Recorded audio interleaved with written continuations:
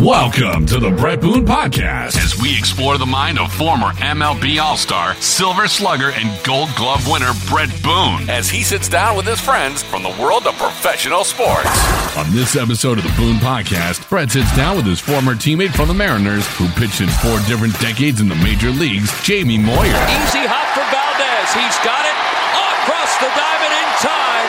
Jamie Moyer, at the age of 47, has thrown a 2-hit shutout. And now, here's your host, Brett Boone.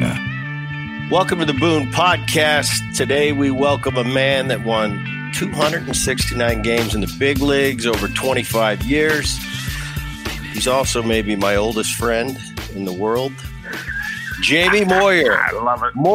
Moyer, thanks for coming on. Hey, my pleasure. Thanks for having me on. Before you're an old guy, Moyer, and old seems to be the theme. We talked yesterday a little bit, but you were a kid that grew up in Pennsylvania, Philly fan. Tell me about your childhood, and was it always baseball? Did you play any other sports growing up? Yeah, I grew up in a small town and played bitty basketball, midget football. And as I got into high school, I actually started playing some golf. And you'd never know it if you watched my game, or played with me. But yeah, but baseball was always my sport. It was always the thing I wanted to do. And, I remember many times people saying, hey, talking to a little kid, what do you want to do when you grow up? And I'd say, I want to be a Major League Baseball player. And, I worked hard at it, pushed hard at it. And, that opportunity was put in front of me as after my junior year of college at St. Joe's University. And, I was drafted in the 6th round by the Chicago Cubs. And, my dream began. Yeah, and as you mentioned, you went to St. Joe's. In 1984, you got drafted by the Cubs. You get to the big leagues pretty quick. You get to the big leagues in 86, and you had kind of a unusual, well, not unusual, but pretty unique first start in the big leagues. You're facing Steve Carlton, lefty, who, if you grow up in Pennsylvania, it's tough not to know who you're facing that day. You end up getting the win, I think. Tell me about that day. That's a pretty cool debut. Yeah, growing up being a Phillies fan, obviously watching the Phillies, having the opportunity to watch Steve Carlton pitch, myself being a left-handed pitcher, he was my idol. And, going from that childhood dream of being in the big leagues, and then, my first major league start being against Steve Carlton was, that was a pretty magical day. I was supposed to start the day before, and then they pushed me back. And I didn't know who was starting the next day. And I looked up, and oh my gosh, it was Steve Carlton. So obviously I didn't sleep one wink. I didn't get one wink of sleep the night before going against my idol. And as you alluded to, we were fortunate enough to eke out that game and win that game. And yeah, my first major league win was against Steve Carlton.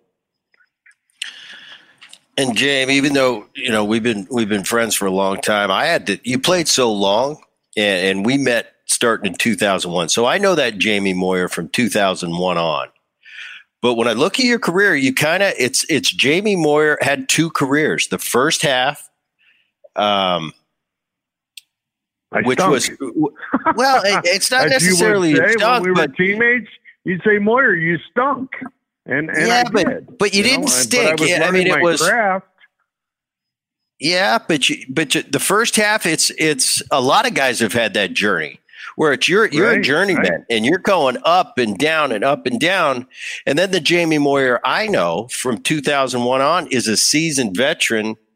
And actually a guy, and I hate to give you any credit why we're talking, it's kind of embarrassing. Well, why would you? That's but I'll tell you, the Jamie Moyer I knew is a guy, because I played with a lot of great pitchers.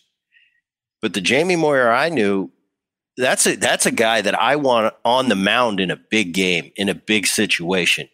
Because we've had a lot of long talks about it, but if Jamie Moyer takes the mound in a big situation and he gets beat, it's not because he was scared to do it. And just talk about the tale of two careers kind of spanning 25 years. Well, I broke into the game with the likes of Rick Sutcliffe as a mentor, Scott Sanderson as a mentor, Steve Trout as a mentor. Those were starting pitchers that I was pitching with. But Rick Sutcliffe really, took me under his wing. Scott Sanderson took me under his wing. And, that's kind of how I cut my teeth with, fellow starting pitchers. But then you had the likes of Gary Matthews in left field, Bob Dernier in center field, Keith Moreland in right field, Leon Durham at first, Ryan Sandberg at second, Sean Dunson at short, and Ron Say, Vance Law, Davey Lopes at third base, Jody Davis behind the plate, Jim Sundberg behind the plate.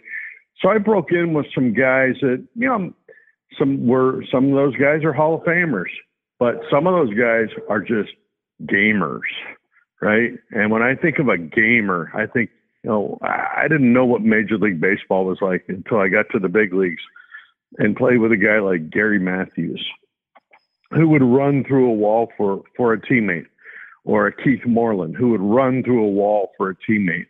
A Davey Lopes that just had nothing but grit. Ron Say had nothing but grit. And these guys, some of these guys were playing at the ends of their career, but they were the seasoned veterans that I was able to watch on a daily basis. And I learned what it was like and what you had to do to be a Major League Baseball player. And, so those are my first 2.5 to 3 years in Major League Baseball. That was the taste that I got. Even though I wasn't an overly successful pitcher, I was learning. And I think we all learn in life that we learn more when you fail than when you succeed. And I played on some Cub teams that on paper, we had some pretty good teams, but we didn't put the numbers up. We didn't win. And, whether you want to believe it or not, I don't necessarily believe it, but, the big curse of the Cubs, blah, blah, blah. I lived through part of that era. And what a great place to play was Chicago, Wrigley Field. I was there before there were lights. I was there when they got lights. And what a great place to play, great city to play in. And then from there, I moved on to the Texas Rangers and had the opportunity to play with Nolan Ryan, Charlie Huff, two guys at the very ends of their careers. And, I think their careers speak for themselves, but again, learning from true professional players. And I think those experiences that I gained, whether I was successful or not successful, but the experiences I gained from being around people that were just true professionals and hardworking people have allowed me to turn myself into, quote, the person that you, Brett, maybe have met in 2001. And from there we go. I'm gonna ask this question before we even covered. Would a Jamie Moyer in 2021 get drafted today? The Jamie Moyer, the second half of Jamie Moyer. Are you kidding me? I wouldn't even get a chance. I wouldn't get a look. I'd be the batting practice pitcher. I'd be carrying the bucket of balls. I wouldn't get that opportunity. But neither here nor there. I'm not against the game one bit. The game has changed, and I look at from when I broke into the game. Even the old timers that I would run into early in my career, they would look at us young players and say, "Oh, the game has changed." Well, now I'm that old guy, right? And the game has changed, and you either change with it, you choose to change with it, or it passes you by. And athletically, competitively, it's passed me by. But respectfully, I do know that the game has changed. And whether I agree or disagree, it doesn't matter. And it's just how the game evolves over time. So, no, I would not have a chance to get drafted today. But also, I don't know how I'd be reacting and responding to, what they're asking of pitchers today. Maybe I would have had to have changed to have had that opportunity. But, the stuff that I had, no, there's no way that I'd be drafted today. Well, I think for the people out there listening to the Boone podcast, unless you've been in the box, in a big league box, you really can't quite understand Jamie Moyer and why he was successful. Being in a big league box, it's very clear to a player like me. And you and myself, we've had a lot of conversations about the strategy of baseball. I know you're a baseball purist. You love talking the game. But we always talked about subtracting instead of adding, throwing below the hitting speed. Yep. I've talked at length about, and I'll give you an example. As a hitter, we go into a hitter's meeting, and your typical big league meeting is, his fastball is 92, 93, his breaking ball's 84, 85. We train as big league hitters for certain speeds. 8 to 10 miles an hour after fastball is usually the breaking ball. If you got a curveball, it's maybe 12 miles an hour. And I remember watching you, and some days you were throwing 83, but in a 2-0, 3-0, 3-1, 3-0 situation, you might throw a pitch 79 and then 77 off that and then really slow it down to 70. And that's how you, in my opinion, were able to keep the ball off barrels consistently. Just talk a little bit about, I kind of led you into it, but I want to hear it from you. Am I accurate there? Yeah.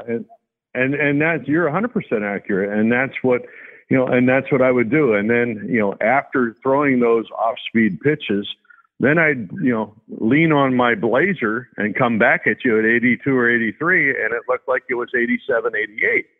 And that's the whole, to me, that's the whole art of pitching.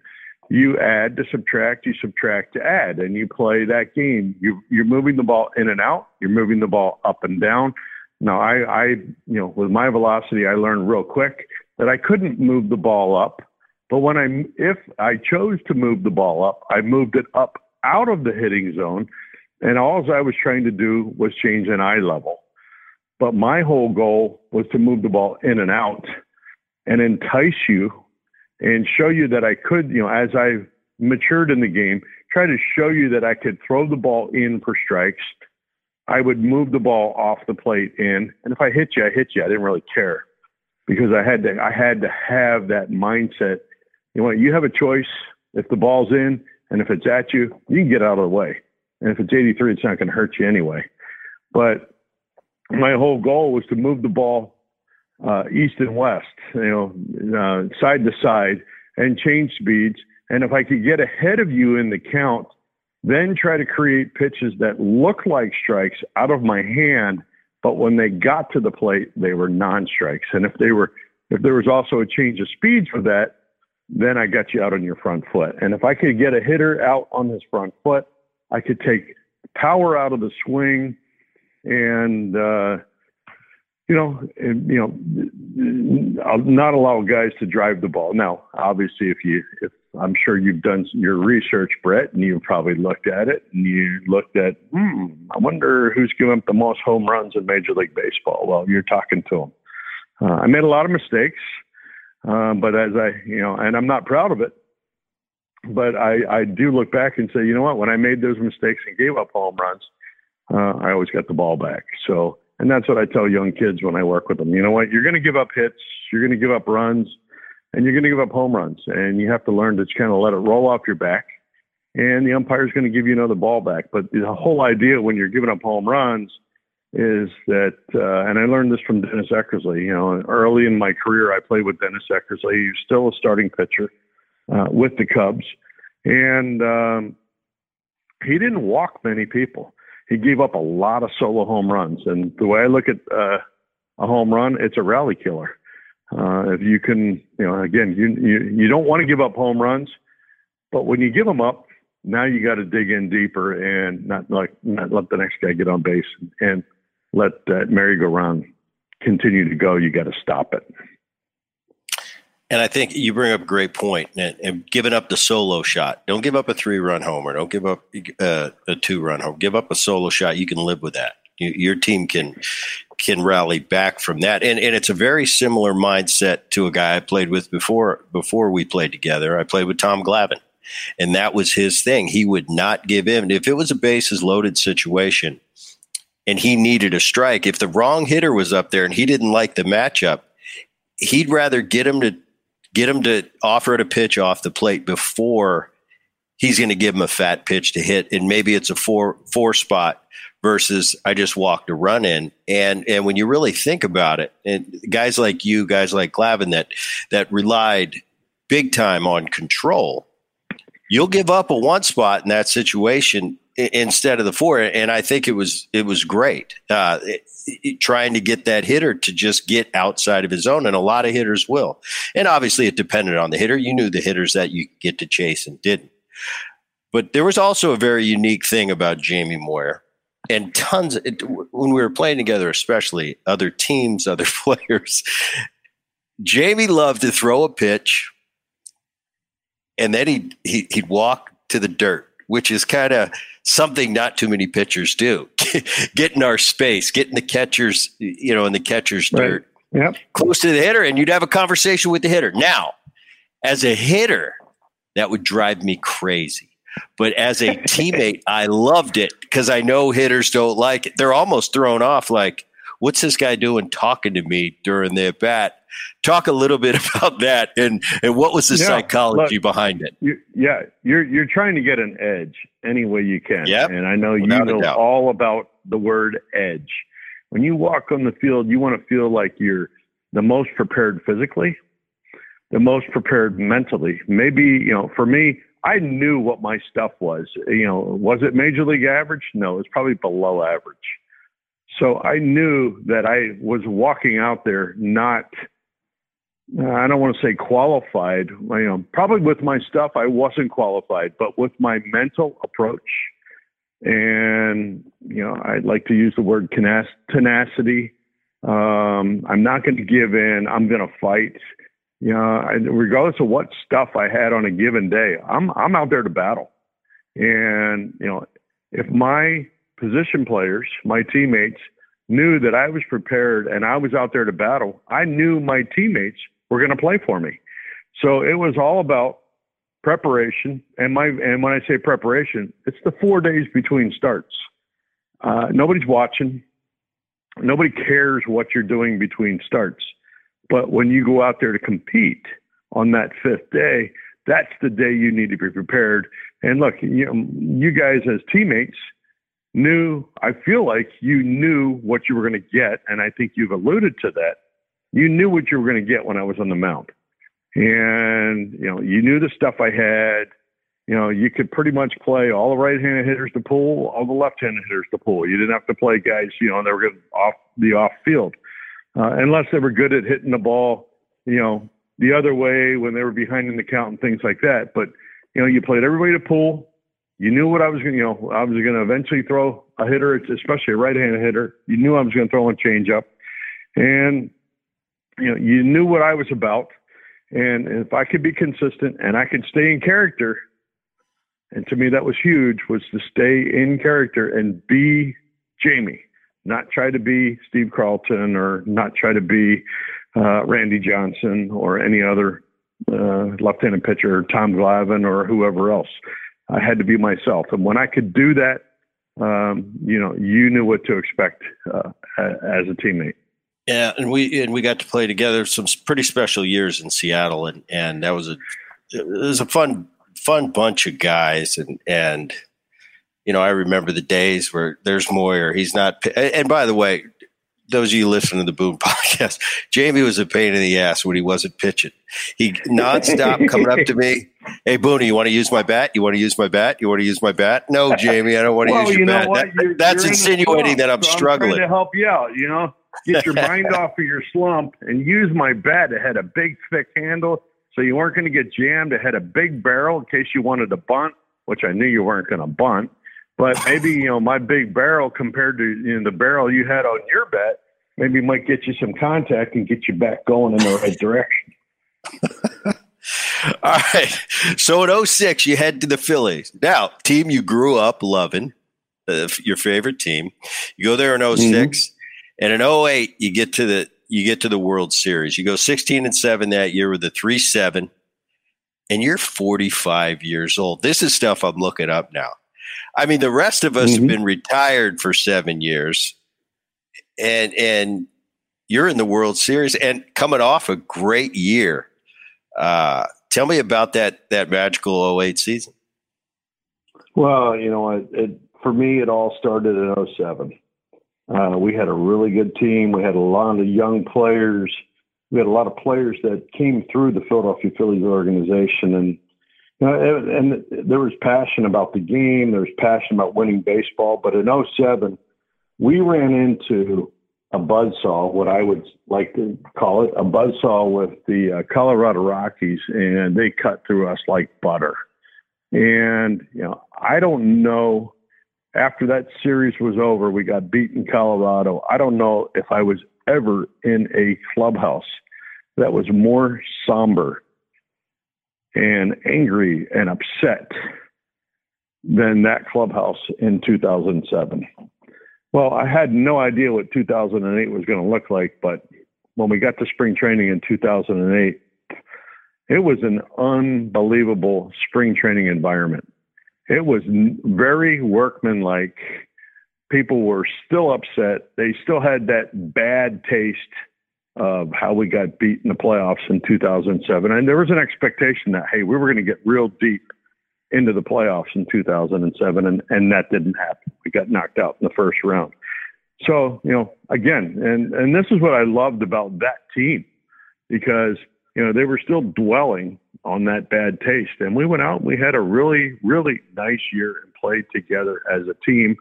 And the Philadelphia Phillies front office did an unbelievable job of piecing that team together with some veterans like Jeff Jenkins, Matt Stairs, Shane Victorino, who was a Rule 5 guy, had 2 big home runs for us, one off of CC Sabathia, and when he was with Milwaukee, when he got traded over there that season.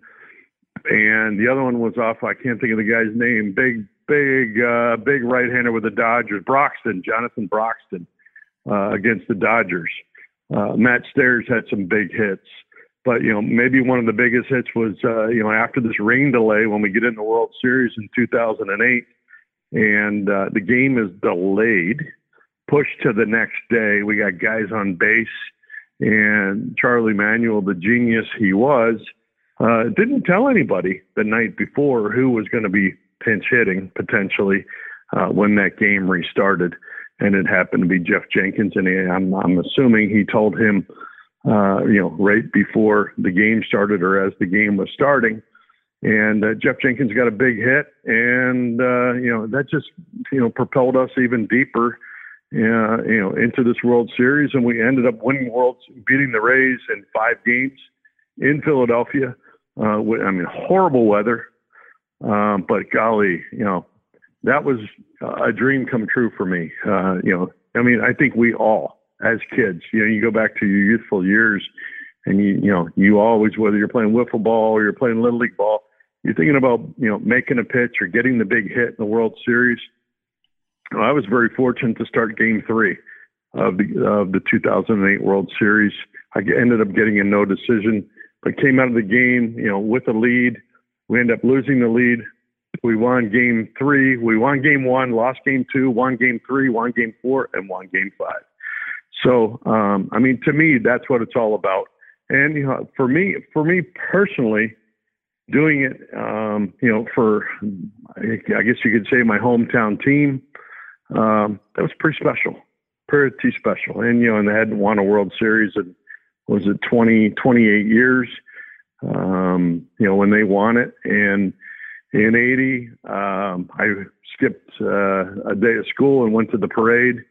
And 20 years later, I was sitting on one of those floats in the parade. So, you just never know what life is going to give you or what opportunities you're going to have in life. But, to me, that was the pinnacle of my career, that 2008 season, that 2008 team, and, being fortunate enough to be on a team that won a World Series.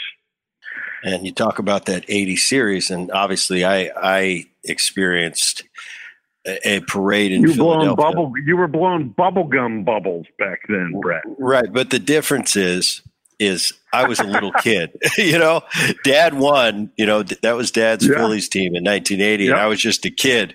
You got to do it as a player, which is a little cooler, but man, I remember those such fond memories as a kid, and to have a parade in a city like Philadelphia, it's kind of the pinnacle of sports. And, unless you've gone through it and you have now, you know what I'm talking about. Mm-hmm. That year too. And I found this out, which I thought was a really cool thing. And it was kind of a tribute to you. The guys dug up the rubber that year and they kind of presented it to you. Speak to that story a little bit. Yeah, actually, it maybe didn't kind of pan out the way you just explained, but we were out on the field, doing our celebration, blah, blah, blah, in the clubhouse, out on the field, in the clubhouse, out on the field. Families were out on the field, whatever. And I don't remember exactly where I was standing on the field, and I looked over at the mound, and I'm like, wow, the rubber's there. That's a pretty special memento. I wonder if I could take that. And I'm thinking, you ruined my story. Yeah. Yeah. Well, sorry. Well, so a couple of the grounds crew guys were there, and I said, hey, how can I get that rubber? And they're like, well, I don't know. Let me go ask my boss. And he said, well, I think Major League Baseball is going to take the rubber. And I said, well, how about we go get a pick and a shovel? And they're like, yeah, let's do it. So they ran back into the grounds crew room and came out with a pick and a shovel, and they started picking. I'm like, no, let me do it. Well, I got about halfway through it. I was struggling. We ended up, it was a team effort, and grounds crew guys and I, we pulled that thing out of the ground, and I never had taken a rubber before like that, and didn't, realize those rubbers are made with cement in the middle of them, and it was actually quite heavy. It was about 25, 35 pounds. I threw it up on my shoulder and started, I was very proud of it, walking around with it and quite excited, and probably had it on my shoulder for a good half hour. And I went inside to put it in my locker, and I woke up the next day and my collarbone was so sore from that rubber laying on top of rubbing on my shoulder, but it was well worth it. But that's basically the story. So I get to look at that rubber every day. I have it in my house, and it's got a little piece of mud still stuck on it. And the cool thing was I actually grabbed some dirt off of that mound. I don't know if you recall, Tim McGraw threw out a first pitch. And when he went out to throw out that first pitch, he had a few of his daddy's ashes in his pocket and dropped them on the mound. So my claim is that, I got a few of Tug McGraw's ashes in my little baggie of dirt from the mound.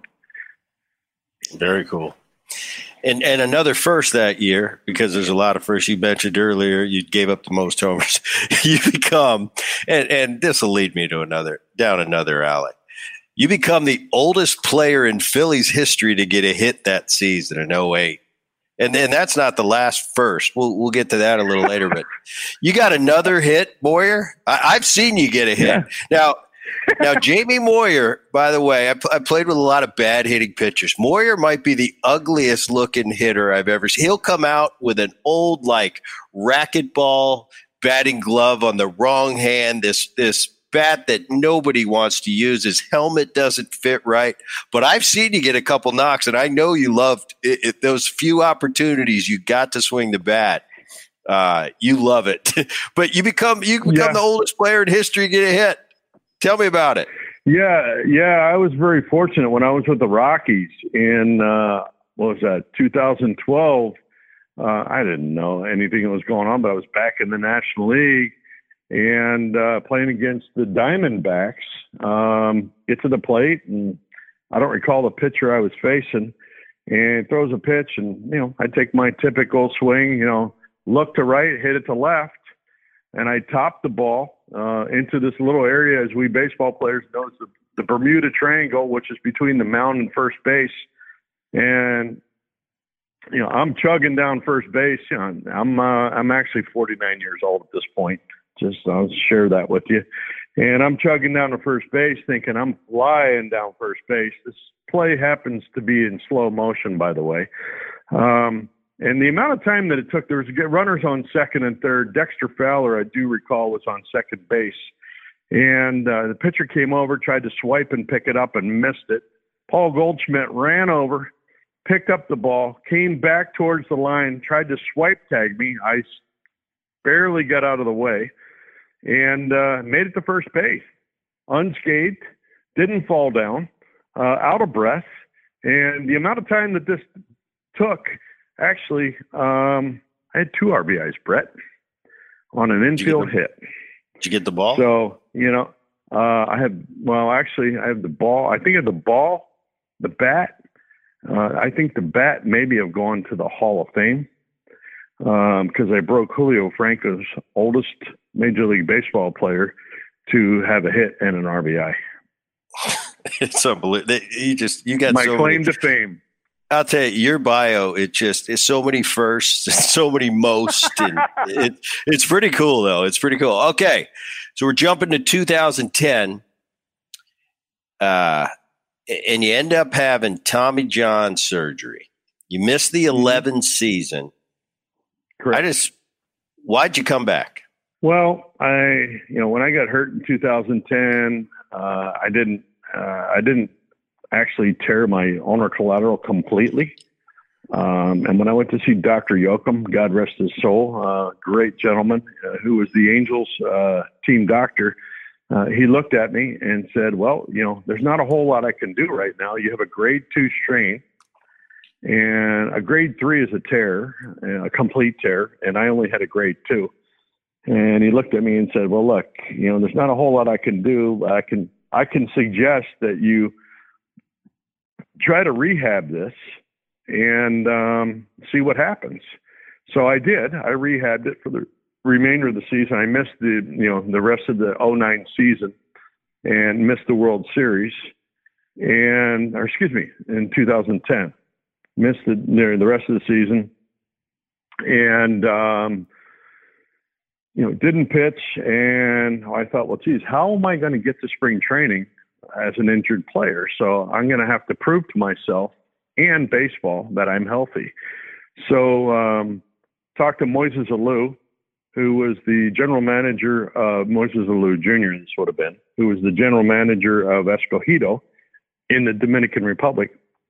And the deal was I go down and pitch 3 games, 1 inning, 2 innings, and 3 innings. In 3 separate games. And first game I pitched felt great. Second game I pitched, I felt great. Third game I went out and pitched, and I get to the second inning and I threw a pitch to home plate. And right-handed hitter, I probably missed my catcher easily outside of the left-handed hitter's batter's box. And boy, that was a painful pitch. So I didn't believe that, there was anything wrong. I asked for another ball. Threw the next pitch, same result.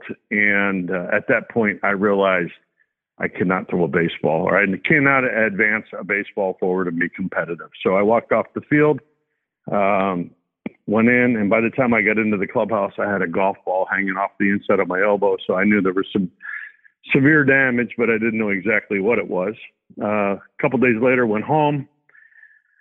So Dr. Yoakum again, and had a complete tear, and he offered to fix it. But also the diagnosis was a torn UCL, but also a torn flexor pronator, which is the bundle of muscles that attach at the bottom of your forearm, or that attach underneath your UCL.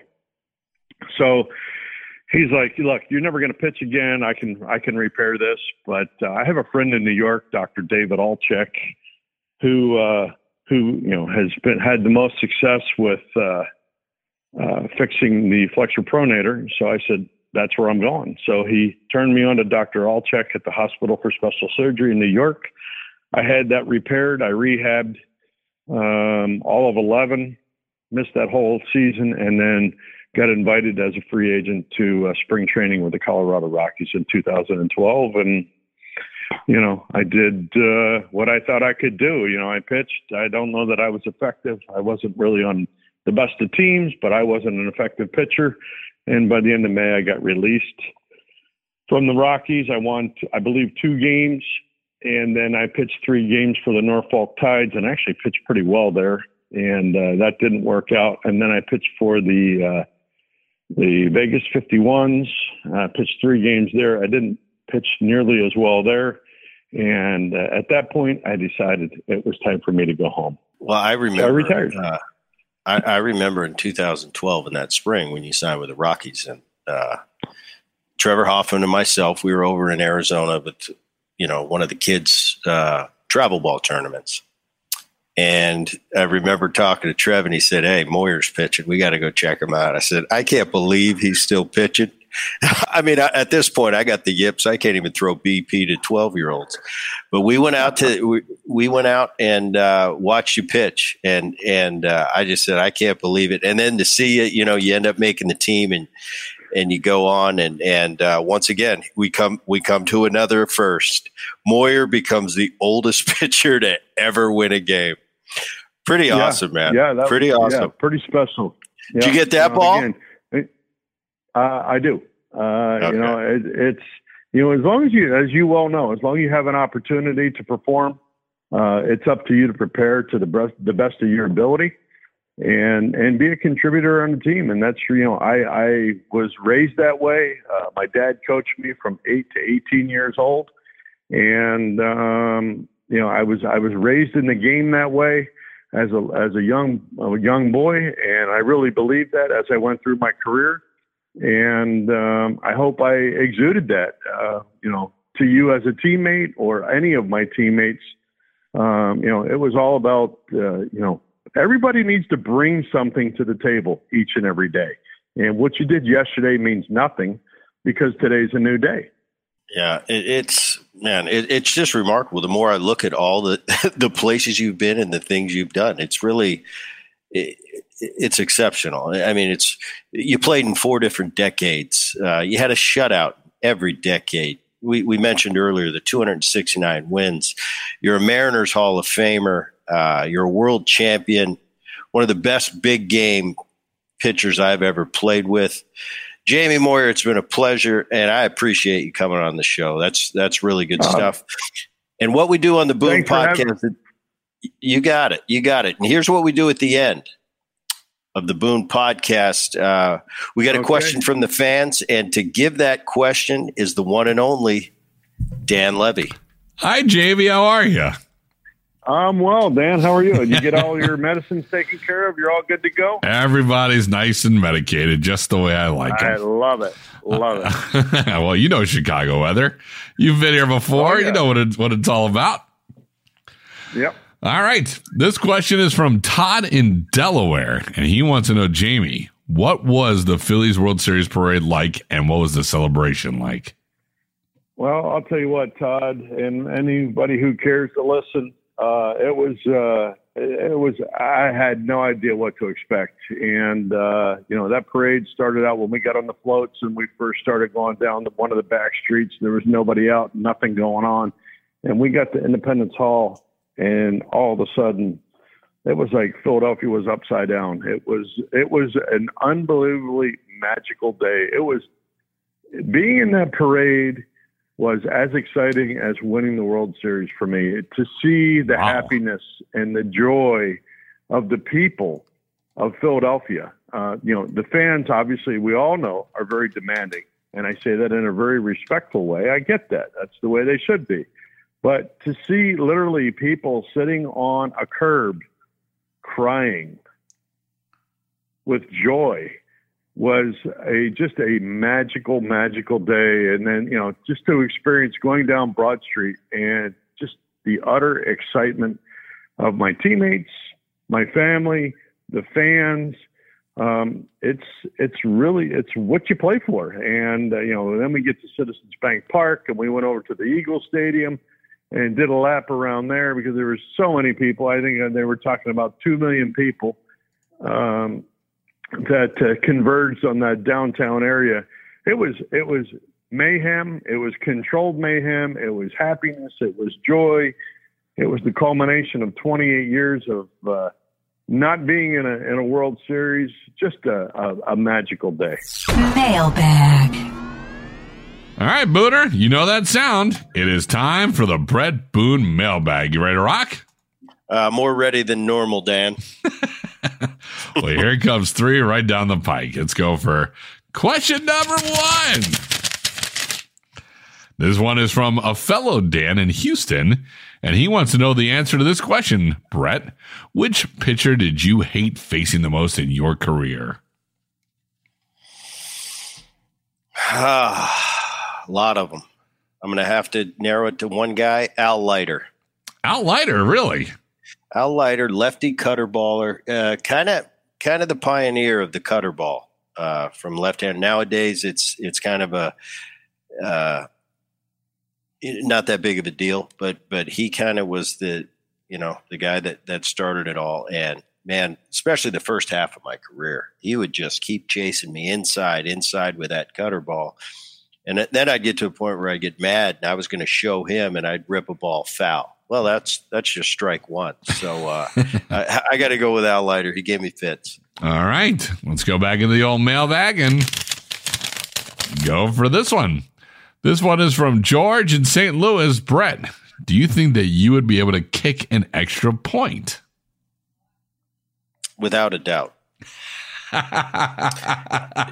Funny story. And we just had, a lot of Philadelphia Phillies talk on the podcast today. But I grew up in just on the other side of the bridge from Philly in New Jersey. And when you grow up in Philadelphia, it's a big sports town. So it's the Sixers and it's the Eagles and it's the Flyers and the Phillies, of course. But my idol as a kid was Tony Franklin, the barefoot kicker for the Eagles. And, as a kid, you'll play a game of touch. Well, we'd be playing in the winter, snow on the ground. I'm playing with my buddies. And when somebody would score a touchdown, I made them stay for the extra point. So I had to take my shoe off and kick. I had a field goal post that I kind of made out of 2x4s and had in my backyard. And I would make these kids line up for the extra point because I had to do my Tony Franklin impression. And could you imagine these 12-year-old kids like, oh, Brett, come on, dude, it's freezing out. Nobody kicks the extra point. Nobody does. I think I could, yes. That is hilarious. And finally,